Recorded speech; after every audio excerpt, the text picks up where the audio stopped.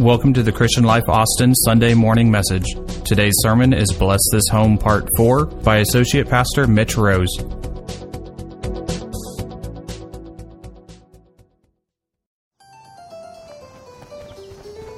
Mom, that one family is so strict. They aren't even allowed to say, hey, watch your mouth. Church. All they do is go to church. Can't they miss just once? They won't go to the movie because they say there's bad stuff in it. What is wrong with them? We know people make fun of our family, but we can't worry about what people think. We're more concerned about what God thinks.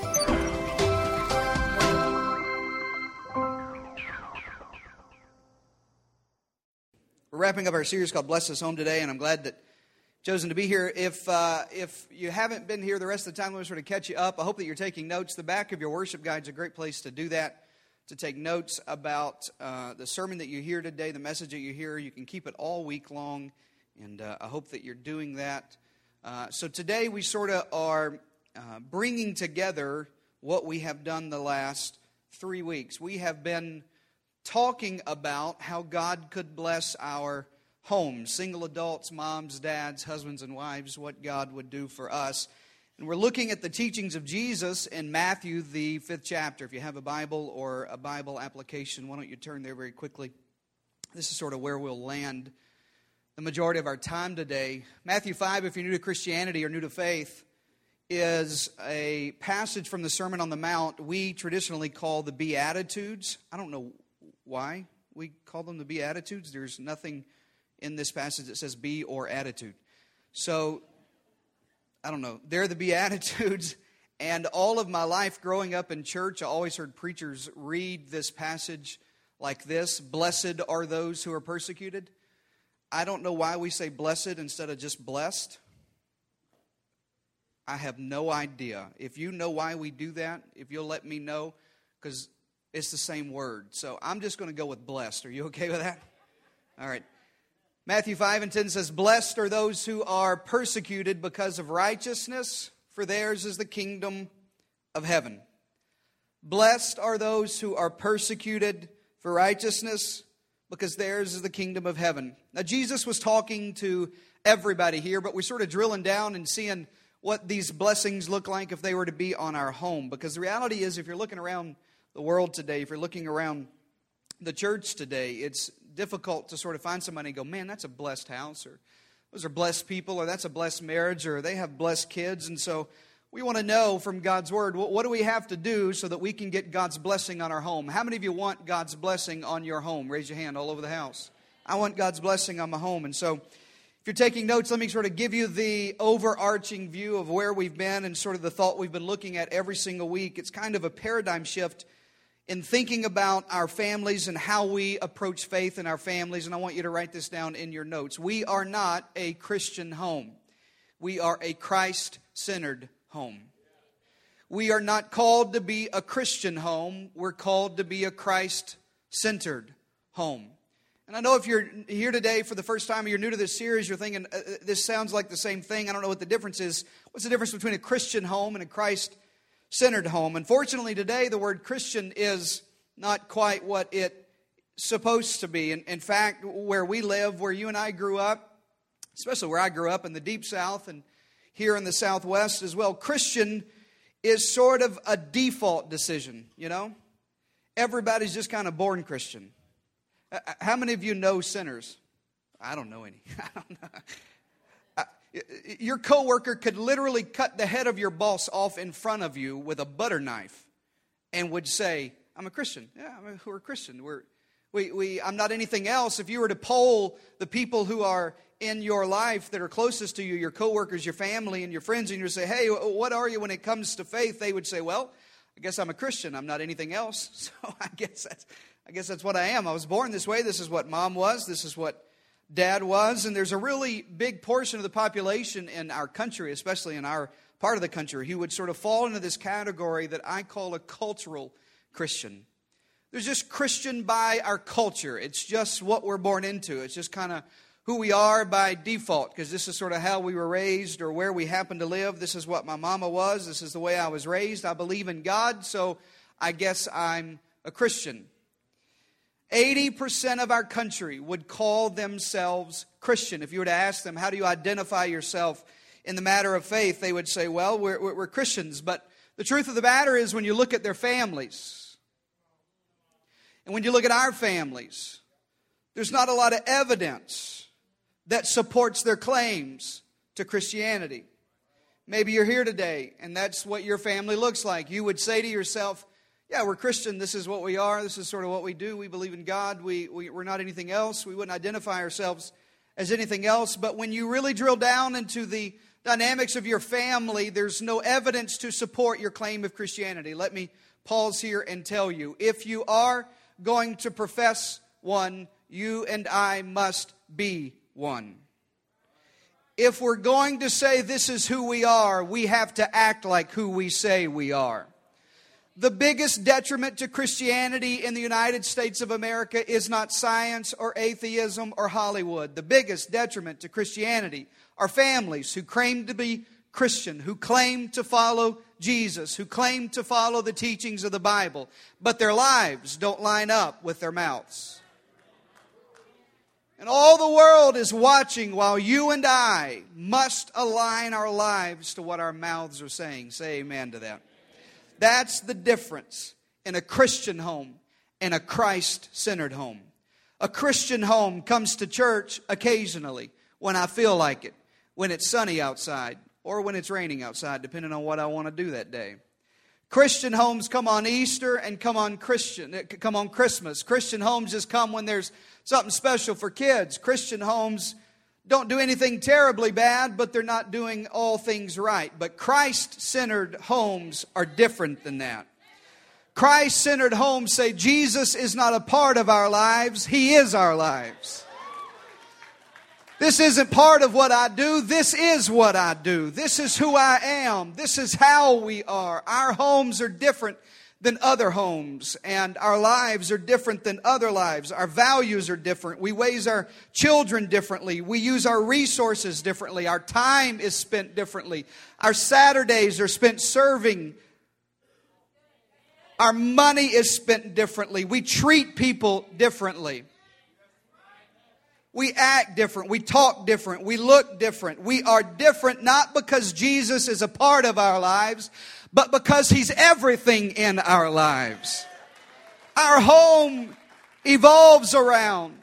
Our home is about Jesus. It is Christ-centered. In the Old Testament, when they would camp the tabernacle, which was this mobile place where they worshiped God, it was like church for us, but it was mobile and it was constantly moving. When they would pitch that tabernacle tent in the wilderness, they would put it in the center of the camp, and all of the tribes of Israel would point their tents that way. When you opened the flap of the front of your tent, you would be facing the tabernacle because it was central to our lives. It was central to who we are. We used to build towns and communities. If you go to downtown Austin, some of the largest churches in our city are built in the center of our city because our communities were built around, centered around church. And you and I have an awesome responsibility to not just be a Christian home. We have to be, must be, have no option but to be a Christ-centered home. Shout amen to that. Now here's our key thought for today, and if you're taking notes, I want you to write this down. If in fact we are a Christ-centered family, if in fact you have decided not to just be a Christian family, but a Christ-centered family, it filters your decisions, it filters your actions, how we act, what we do, where we go, what we don't do, our liberties and our negative liberties. All of those are filtered through honoring Jesus Christ as the center of our family. If in fact that's true, you will be persecuted. And that's where we're going to land today. In all of our talking the last 3 weeks, we've talked about what we do to get God's attention to bless our homes, how we act so God would bless our homes. And then the finality of the Beatitudes, the eighth and final Beatitude is, blessed are you when you're persecuted for righteousness' sake. It's almost as if Jesus was saying, now, if all of this other stuff exists in your life, you can expect this final thing to exist in your life. Blessed are you when you're persecuted for righteousness' sake. And I know some of you are saying, man, this is really positive. I love coming when you preach. But it's true.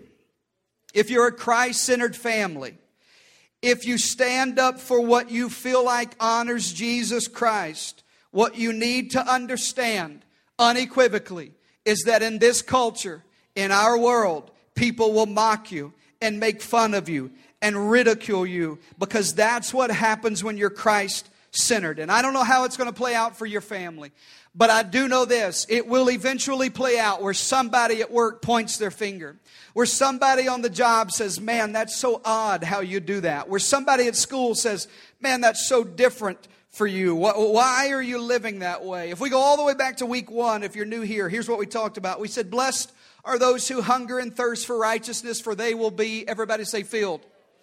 They will be filled. If you're hungering and thirsting for righteousness, listen, in an unrighteous world, then people are going to laugh at you and mock you. It's almost as if Jesus was juxtaposing the life that you and I are supposed to live as Christ-centered families with the way the world lives. And He says, if in fact you're hungering and thirsting for righteousness, then you're doing so against the backdrop of unrighteousness. And by doing so, you're inviting persecution. Then in week 2, we said, blessed are you if you're pure in heart, for they will see God. If you're trying to live with a pure heart in an impure world, people are going to mock you. Say amen to that. Week 3, last week on Mother's Day, we said, blessed are the peacemakers, for they will be called the children of God. Some of you weren't here. Some of you slept last week. We said if somebody strikes you on one cheek, turn the other cheek. You remember that? We said if you go 1 mile, go the extra mile. We said if you forgive that which seems unforgivable. Many people don't have a category for that sort of in our culture. They don't know how to treat people like that. They point at them and say, man, that's weird.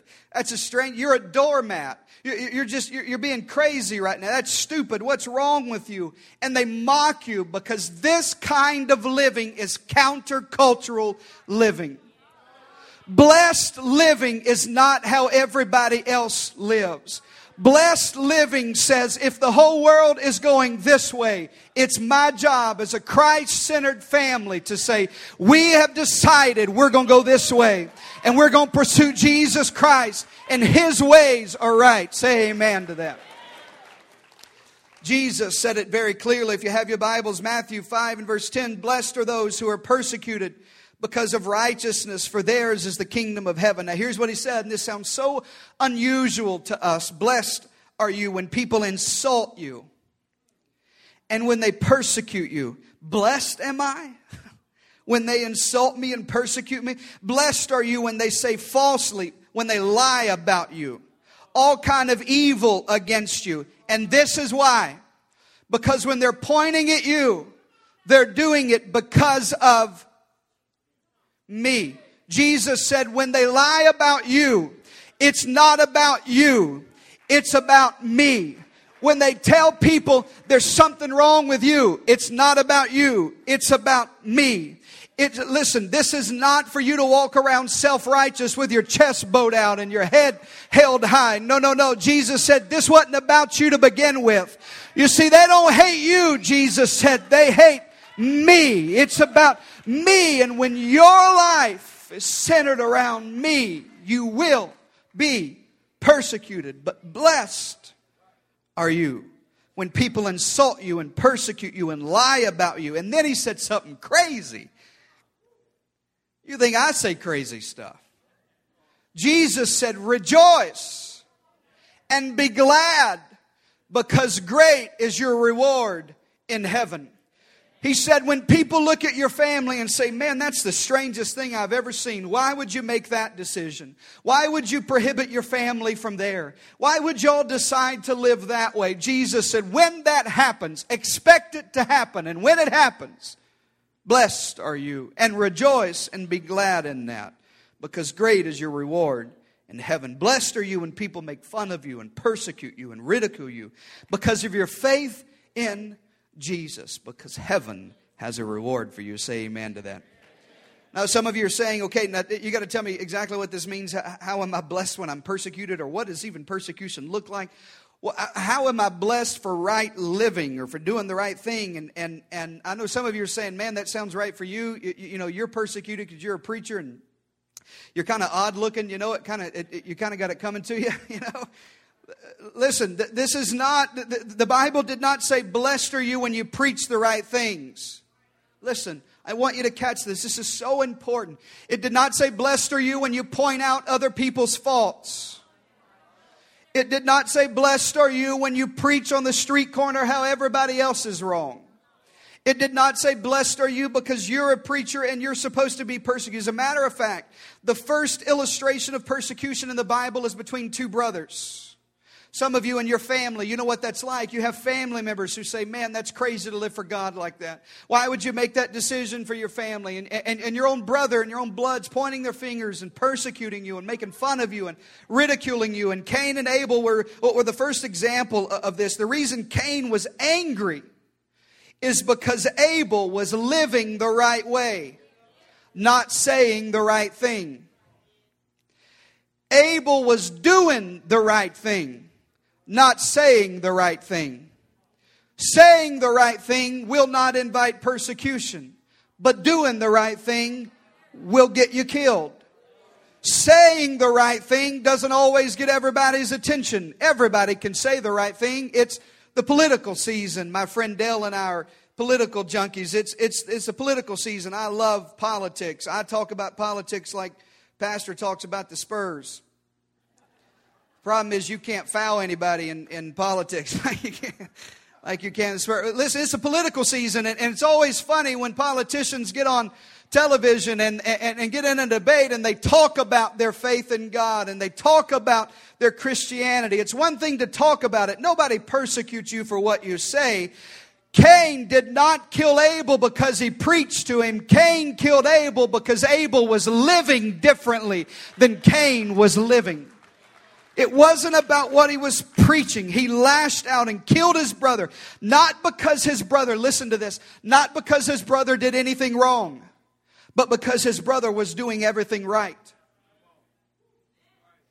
Not because his brother did something wrong, but because his brother did everything right.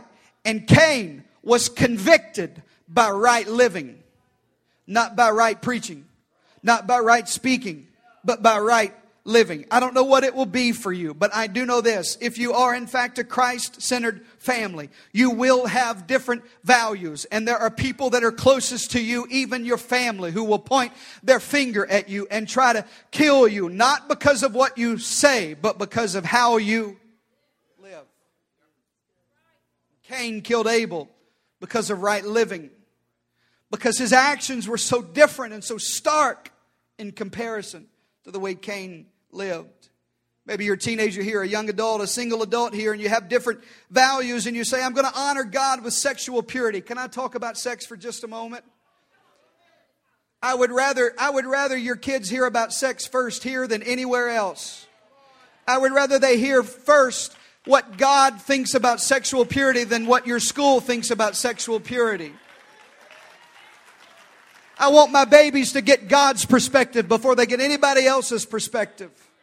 And so maybe you're here today and you're thinking, I'm going to save myself in sexual purity. I'm going to honor God and not have sex until I'm married. And your friends are like, you're an idiot. Why would you give that up? That's just stupid. That's a crazy thing to do. And they're going to make fun of you. Listen to me. Single adult, young adult, listen to me. Blessed are you when you're persecuted, not for right saying, but for right living, for righteousness' sake, for righteousness' sake, for right living's sake. Maybe you've decided you're not going to certain movies. Is this okay? Say amen. Maybe you've decided we're not going to that movie and all your friends or family are like, man, what are you kidding me? This is so funny. And you say, listen, I'm not going to do it because everybody else does it. And they make fun of you and they say you're crazy. Why would you do that? Because I've decided we're a Christ-centered family. And there's just some ways we're going to live differently than everybody else lives. And just because the world's going this way doesn't mean our family's going this way. We're deciding if God's going to bless our home, it's going to be because we put Him in the center of our home. We're going to put Him in the center of our home. We're going to put Him in the center of our home. Some of you have decided, this is so crazy preaching this way, we're not going to put our kid in this particular sports league. Why would you not put your kid in that particular sports league, parents? Well, because they play games when we go to church. And all the parents at the ball field say, that's crazy. You're ruining your 4-year-old's chance at scholarships or whatever it is that's more important. Here's what I think. I think it's better for my 4-year-old to be in kids ministry, hearing how Jesus loves them. I think we're going to choose church first. I think we're going to put Jesus Christ in the center of our homes. You may think it's crazy. You don't have to live this way. But we're going to put Jesus in the center of our home. Because I need Him to bless my home. Blessed are you when everybody points their finger at you. Maybe you're seeking God and trying to do things differently in your life, and things still aren't going right in your life. And people say, where's God now? What's going on now? Why aren't things going right in your life now? Listen to me. Write this down. Don't ever forget this. You have to recognize things may not be going right in your life, not because you're doing something wrong. They may not be going right in your life because you're doing something right. And when you're doing something right, there's always opposition. There's always opposition. If you don't have any opposition, it may be because you're going with the flow. But when you turn around and say, we're going to go this way, there's opposition against you. So when everything seems to be going wrong, maybe it's because you're doing right. You're going to find this hard to believe about me as well, but I don't go to the gym as much as Pastor Brad. Not to say he's not stronger than me. Come here, Pastor. Not to say he's not stronger than me. I am better looking. He's got to make up for it with these big guns. And he won't hurt me in front of y'all. Listen. Pastor, sincerely, honestly, as far as taking care of your body and respecting what God gave you, I honor and respect what Pastor Brad does. He lives this out. Tell me, because I don't know. When you go to the gym, do you have to add more weight or less weight to get stronger? More. There has to be opposition. If there's opposition, what's that mean? You're getting stronger. Some of you have been wondering, why is it in my life that there's opposition to what I'm doing? Why can't everybody just get along? Why are people making fun of me? Why isn't it going well? Maybe it's because as I lift this weight off of me, I'm strengthening my muscles. I'm strengthening our spiritual faith. I'm telling our kids, this is how we're going to be strong in the Lord and mighty in His power through opposition. It's strength training. And I recognize just because things aren't going right doesn't mean I'm not going right. Maybe there's spiritual opposition for you. So it raises the question, and this is where we'll land for the next 15 or so minutes. How do you prepare your families when you know there's persecution coming? If in fact it's true that blessed are you when you're persecuted for righteousness' sake. If in fact it's true that if you live a life that honors God, that if you're following what it means to be blessed because of thirsting and hungering for righteousness, and you're following a purity of heart, and you're trying to be a peacemaker and not just a peacekeeper, if in fact you're asking God to bless your home and you recognize that persecution's coming, how do I prepare my home? I hope you have a pen and something to write with. How do I teach my kids? How do I teach our family what it means for our roots to grow down deep? Because inevitably persecution will come. Let me give you 3 different thoughts, and I hope they'll build your faith. Number 1, in recognizing that persecution is on its way, we teach our kids to expect it. Everybody say expect it. I expect it. I expect that it's coming. And I'm teaching my kids to expect that choosing to live a way that honors Jesus Christ and puts Him at the center of our home will invite persecution. Don't be surprised by it. I expect it. 2 Timothy 3:12 says, everyone who wants to live a godly life in Christ Jesus will be persecuted. No exceptions. Expect it. Everybody. If you want to follow Jesus Christ, you will be persecuted. If your family is Christ-centered in some way, you're going to be different than other people, and people won't understand, and people will criticize you. And listen, how you're different won't necessarily be how everybody else is different. There are going to be some times in your life you make decisions nobody else makes. I don't know if you were raised like this. I was raised in the South by a mama who beat me, and she made me do all kinds of things. And one of the things she said all the time when I was growing up, and I would say, this was your kids are better than I was. I would say, well, so-and-so gets to do that. You know, so-and-so's mom lets them go there. And her mom lets them, and his mom and dad let them do this. And my mom would say, you don't live in their home, you live in my home. You want to live in their home, you can go over there. I got some suitcases you can have. I'm going to give them to you. I remember I tried to run away one day. I got 2 blocks away. I was terrified. I couldn't find my way home. Came back home. Couldn't live with nobody else. There are kids in our youth group that got to do more than I did. Listen, I'm not just talking about people in the world. I'm talking about people in my church. They got to do other stuff that we couldn't do. Why? Because in our family, we had decided there's just some things our family doesn't do. You don't have to look around and see what other families are doing. You got to say, God, what is our family? How do we want to please God? What's right for our family? I want you to bless our home. I want you to bless our home. And so we were persecuted. And friends would point and they'd say, man, this is so crazy. You can't do what? I was 18 years old. I was dating Brandy. We started dating when we were 17, 18 years old. So help me God. As an engaged 18-year-old man out of high school in college, so help me God, I could not go out on a date with my fiance on a church night on Friday night because the church I went to had youth service on Friday night because I still lived in Mama's house. And in Mama's house, we go to church on Friday night. She was raised just like me, or she raised her kids like that. Now you say that's crazy. I'm here today. Here I stand. Was it so bad? I don't know. We've been married 15 years. God's blessed us. We're serving God. It didn't seem so bad now because this is what our family's going to do. This is what we've decided honors God. And He's the center of our family. People won't understand, but you're following Him. It's not going to be the same for you that it is for everybody, but we're following God and we're Christ-centered and our values are different from the world, and people are going to make fun of you. People are going to laugh at you. You may ruin every keg party you ever get invited to. They're going to quit inviting you eventually. They may laugh at you when you bring your Bible or your smartphone, and on your lunch break you're looking down and you're reading through a Bible study, and they're saying, what are you doing right now? I'm putting God's Word in my heart. They may laugh at you for that, but listen, I'm a Christ-centered home, and persecution's going to come. I expect it's going to come, but this is what I've decided to do. I want Him to bless our home. He's the center of our home. So this is what we're choosing. They may make fun of you because you dress modestly when they don't dress modestly.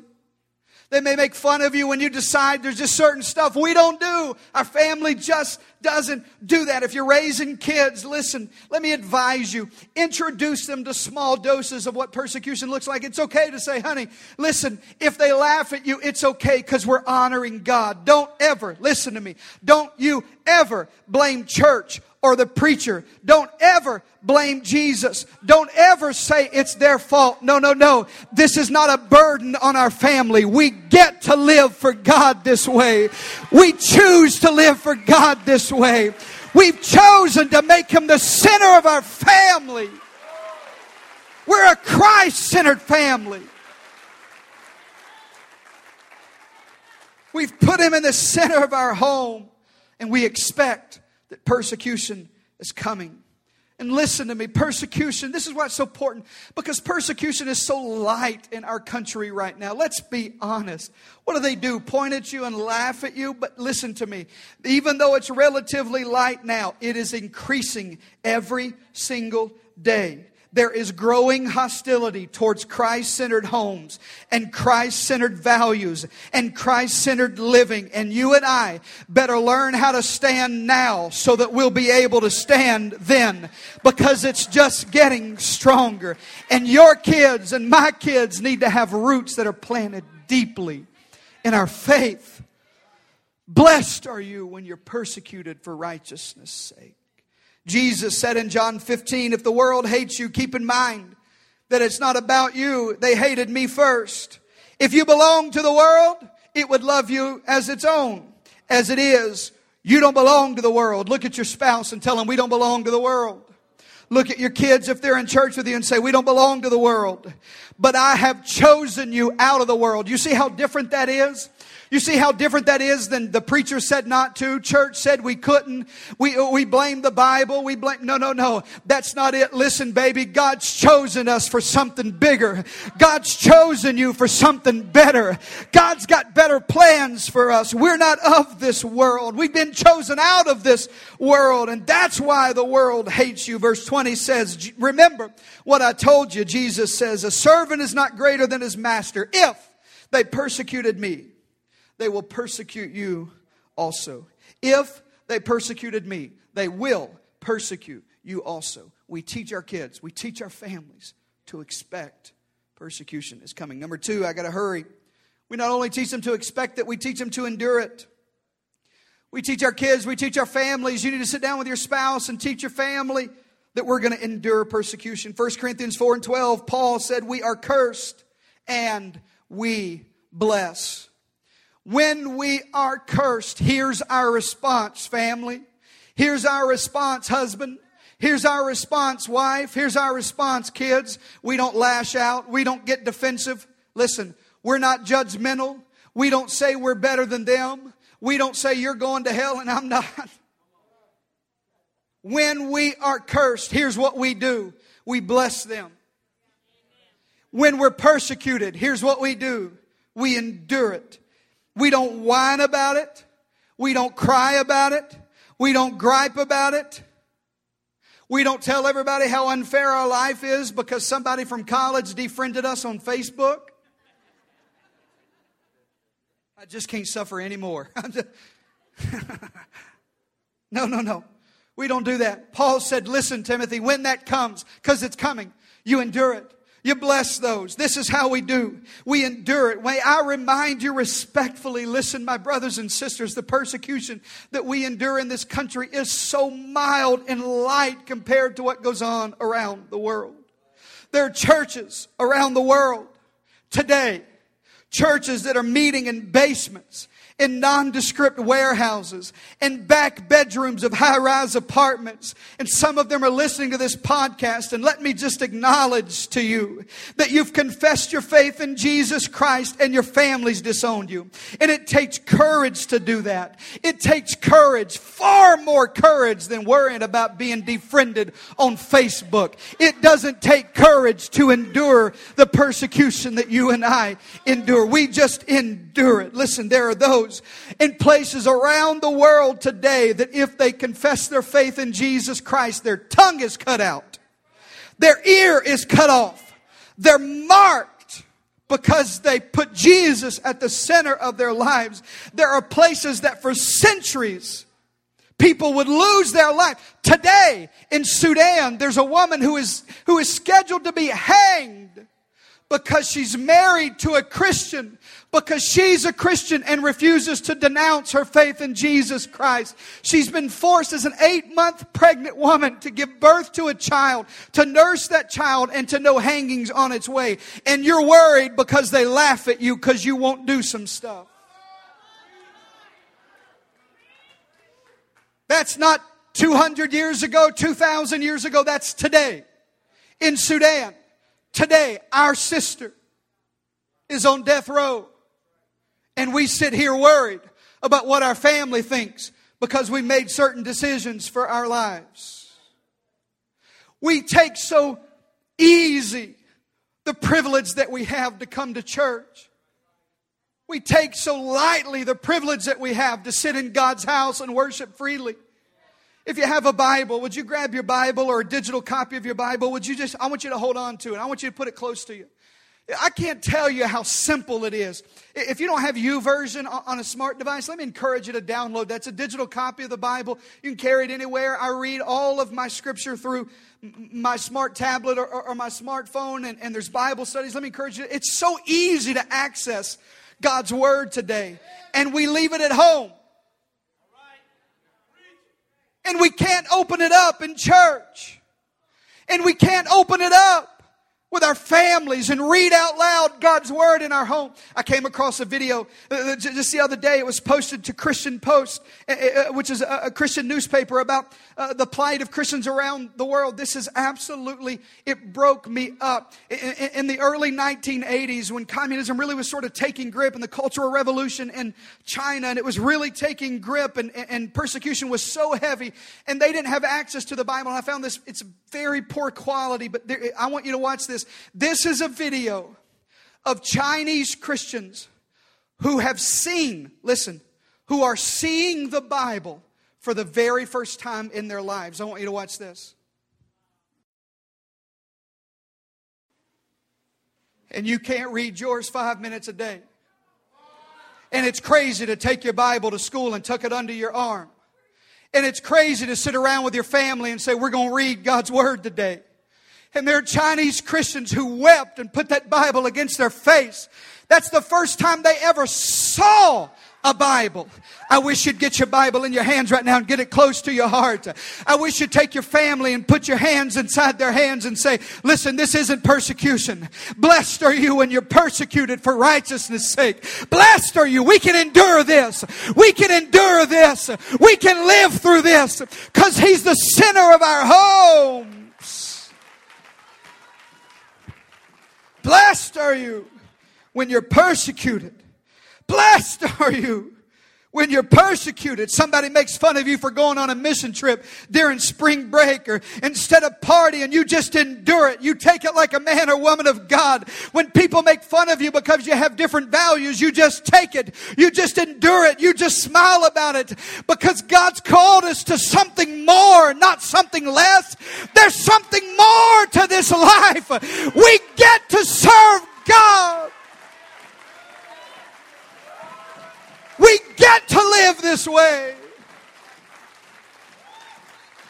It's amazing what happens when you start serving God this way. When you endure persecution, your spiritual roots grow deeper.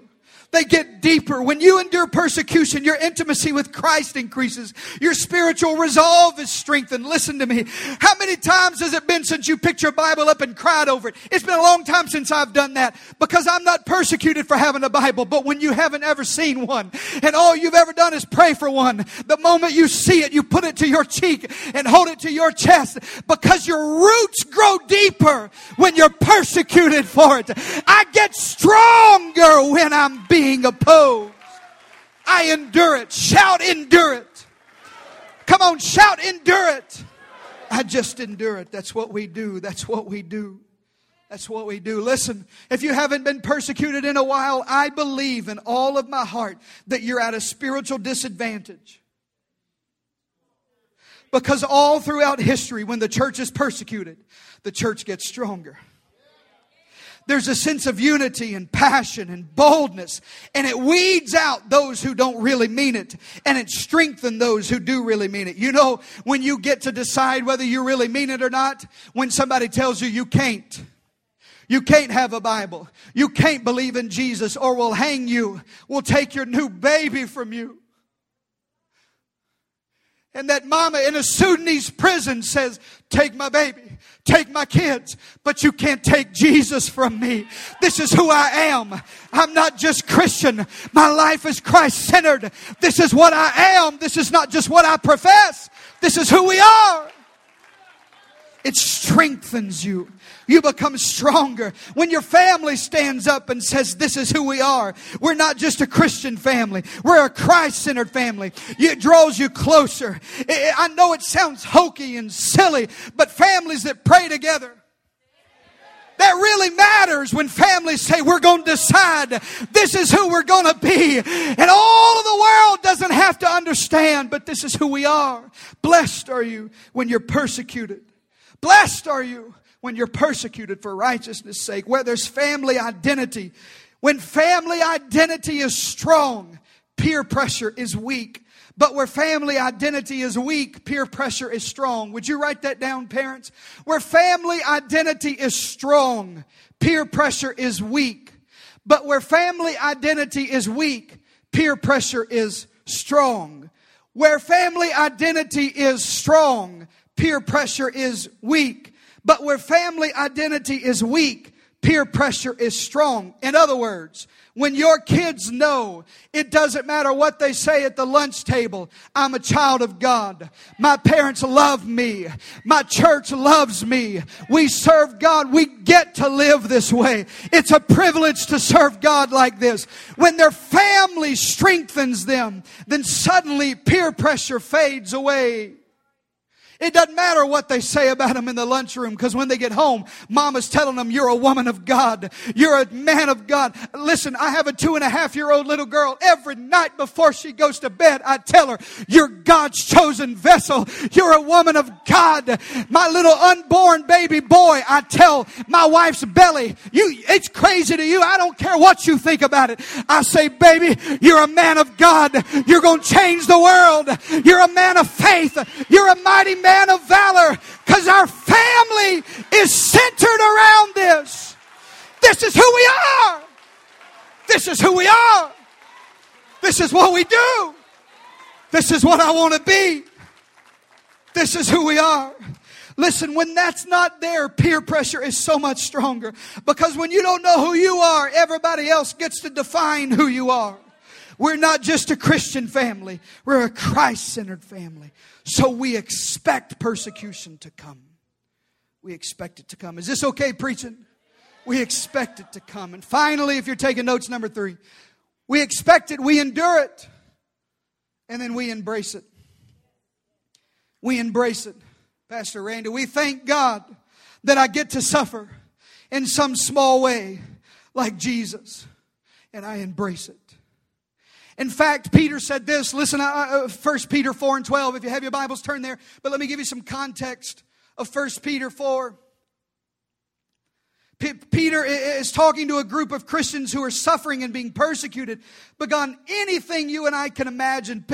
Peter is writing to Christians who are being thrown into the Colosseum, and for sport, for fun, tens of thousands of people are packing the Colosseum to watch animals rip apart Christians limb by limb, eat them alive. This is true stuff. This is real persecution, not being defriended from Facebook. This is real stuff. And Peter is writing to those very Christians whose husbands and wives and kids have been eaten by animals for their faith in Jesus.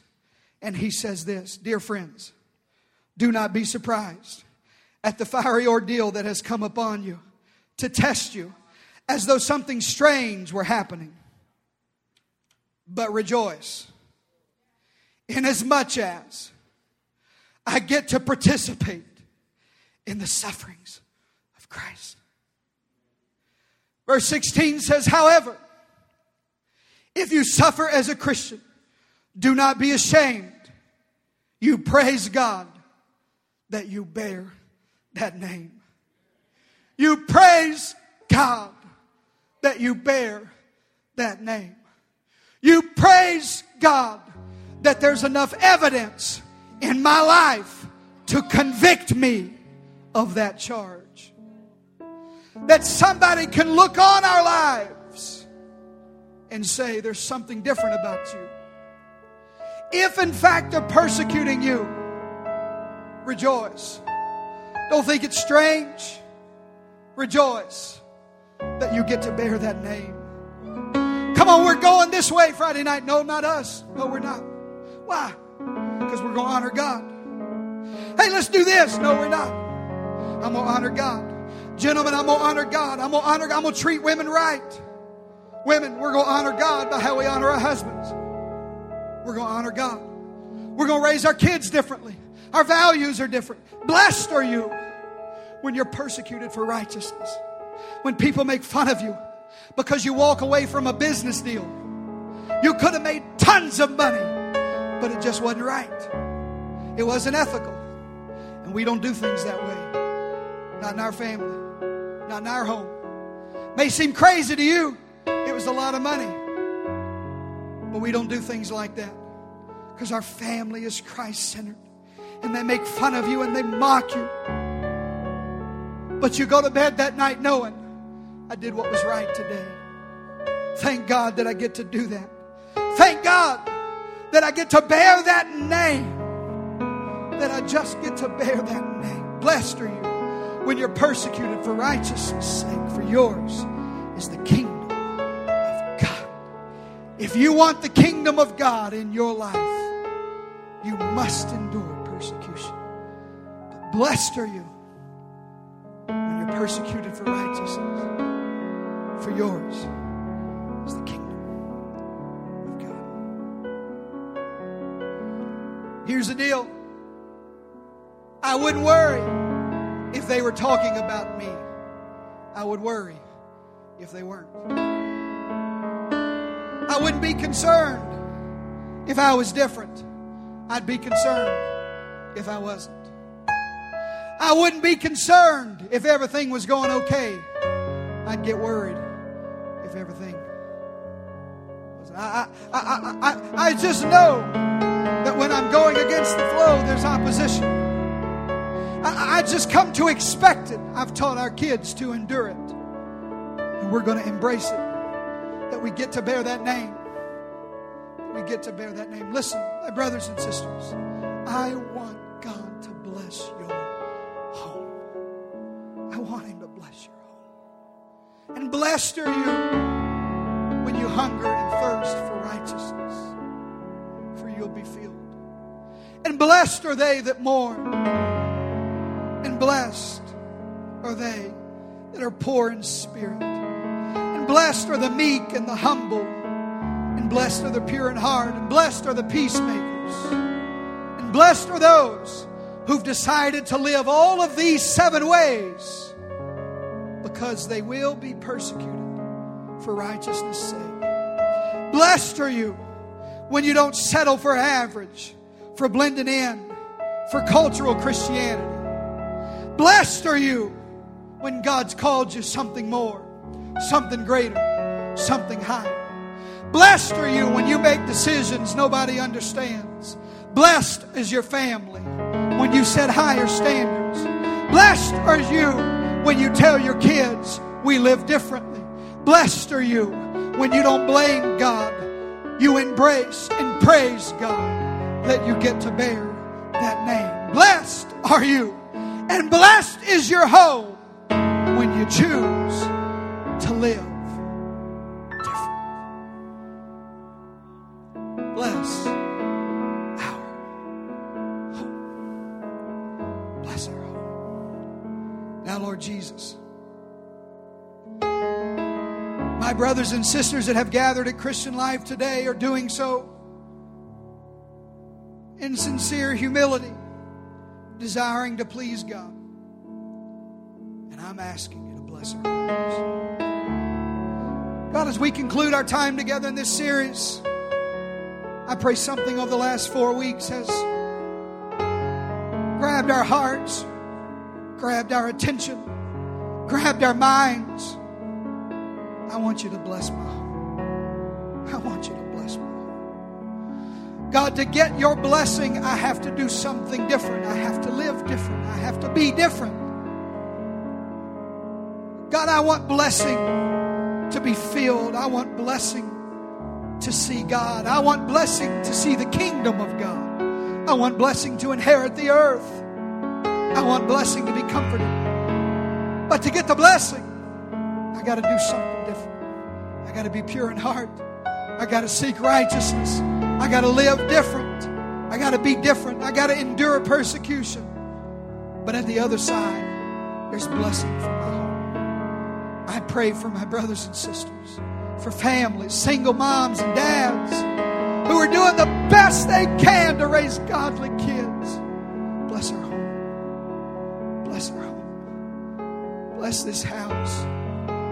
God, it doesn't seem like much. I know granite countertops and vacations would be nicer. Bigger houses, nicer land, trampolines, swimming pools, and cars sound better. But if I can give them anything, let me give that little girl and my little boy who's coming a blessed home.